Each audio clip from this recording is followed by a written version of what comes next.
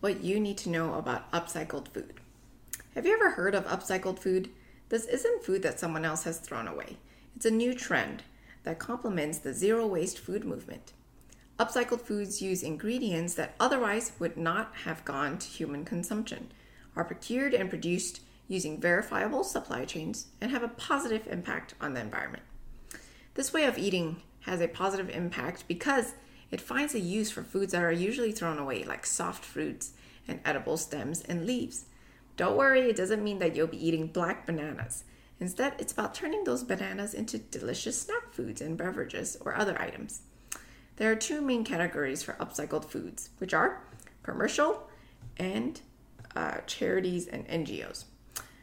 Commercials, this is when businesses turn upcycled foods into edible food items, and it's what you'll buy from your local supermarket shelves. Charities and NGOs, these upcycled foods can also be used to feed the poor. So charities and NGOs collect food surplus from restaurants and other businesses and package them to be redistributed.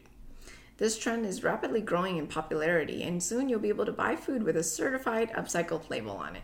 The standard will be launched by the Upcycled Food Association and will help you identify authentic upcycled products. So if you're considering following this new food trend, here are some reasons why you should. It's good for you. When food is prepared for official consumption, the processing methods often throw away the parts of the food that are the most nutritious. For example, the natural skin on cashew nuts, which you probably have never eaten, is actually a good source of fiber and antioxidants. Number two, it's actually good for the environment. Food wastage is a huge environmental and social problem in our modern world today. Around 1.3 tons of food gets wasted around the world every year, and farmers have to discard around 20% of their yearly crops just because of aesthetic reasons. So finding a purpose for at least some of these wastage will help ensure that farmers make a good living and ensure that there's enough food for everyone. Rotting food is also a big environmental problem as it emits methane gas, which is 20 times more harmful than CO2. So rotting food produces 70 billion tons of greenhouse gases every year. So cutting down on this disaster is absolutely essential. It's also good for businesses to do upcycled food. Food waste is a hidden cost for many businesses, which is why many companies are looking to reduce their waste by upcycling food. This is an easy way for companies to bring in more customers, as consumers are more likely to work with companies that are environmentally responsible. It reduces world hunger. In certain parts of the world, food and water insecurity is a constant threat. This upcycling trend can help to reduce that threat by reducing food waste and giving individuals and communities a source of cheap, nutritious food at little to no cost. These techniques used in the practice can actually be taught to individuals and companies so that they can grow, harvest, and store their own food more effectively. Upcycling food actually saves money. Food wastage costs businesses money, and it's a contributing factor in inflation. Basically, when companies throw away lots of food, they add those costs onto how much you pay for those products.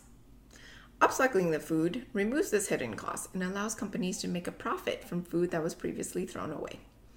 Upcycled food isn't a new trend, and these products have been on the shelves of health stores for years. However, they're now becoming more accessible through regular grocery stores.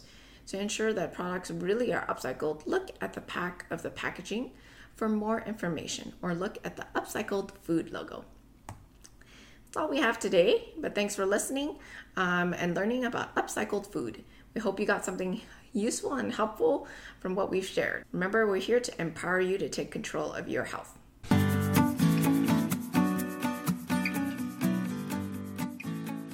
This podcast has been produced and broadcast solely for informational and education purposes by drlamcoaching.com for healthy individuals in a non-medical setting only. Statements and views expressed in this podcast are not medical advice and have not been evaluated by the U.S. Food and Drug Administrations. The products and supplements discussed in this podcast are not intended to diagnose, treat, cure, or prevent any disease. If you believe you may have a medical condition, please consult your own doctor. No telemedicine services, medical advice, diagnosis, or treatment are provided by any of the persons appearing in the podcast. Opinions of guests are their own, and drlamcoaching.com DrLamCoaching.com does not endorse or accept responsibility for any of the statements and views made by guests. The views and opinions of guests in the podcast are their own and do not reflect those of DrLamCoaching.com. This podcast does not make any representations or warranties about guest qualifications or credibility. In some cases, individuals on this podcast may have a direct or indirect financial interest in the products or services referred to herein. Podcast listeners should always seek the advice of their physicians or other qualified health providers with any questions they may have regarding their own medical conditions. Podcast listeners must always continue to follow the advice of their personal physicians for all of their medical needs.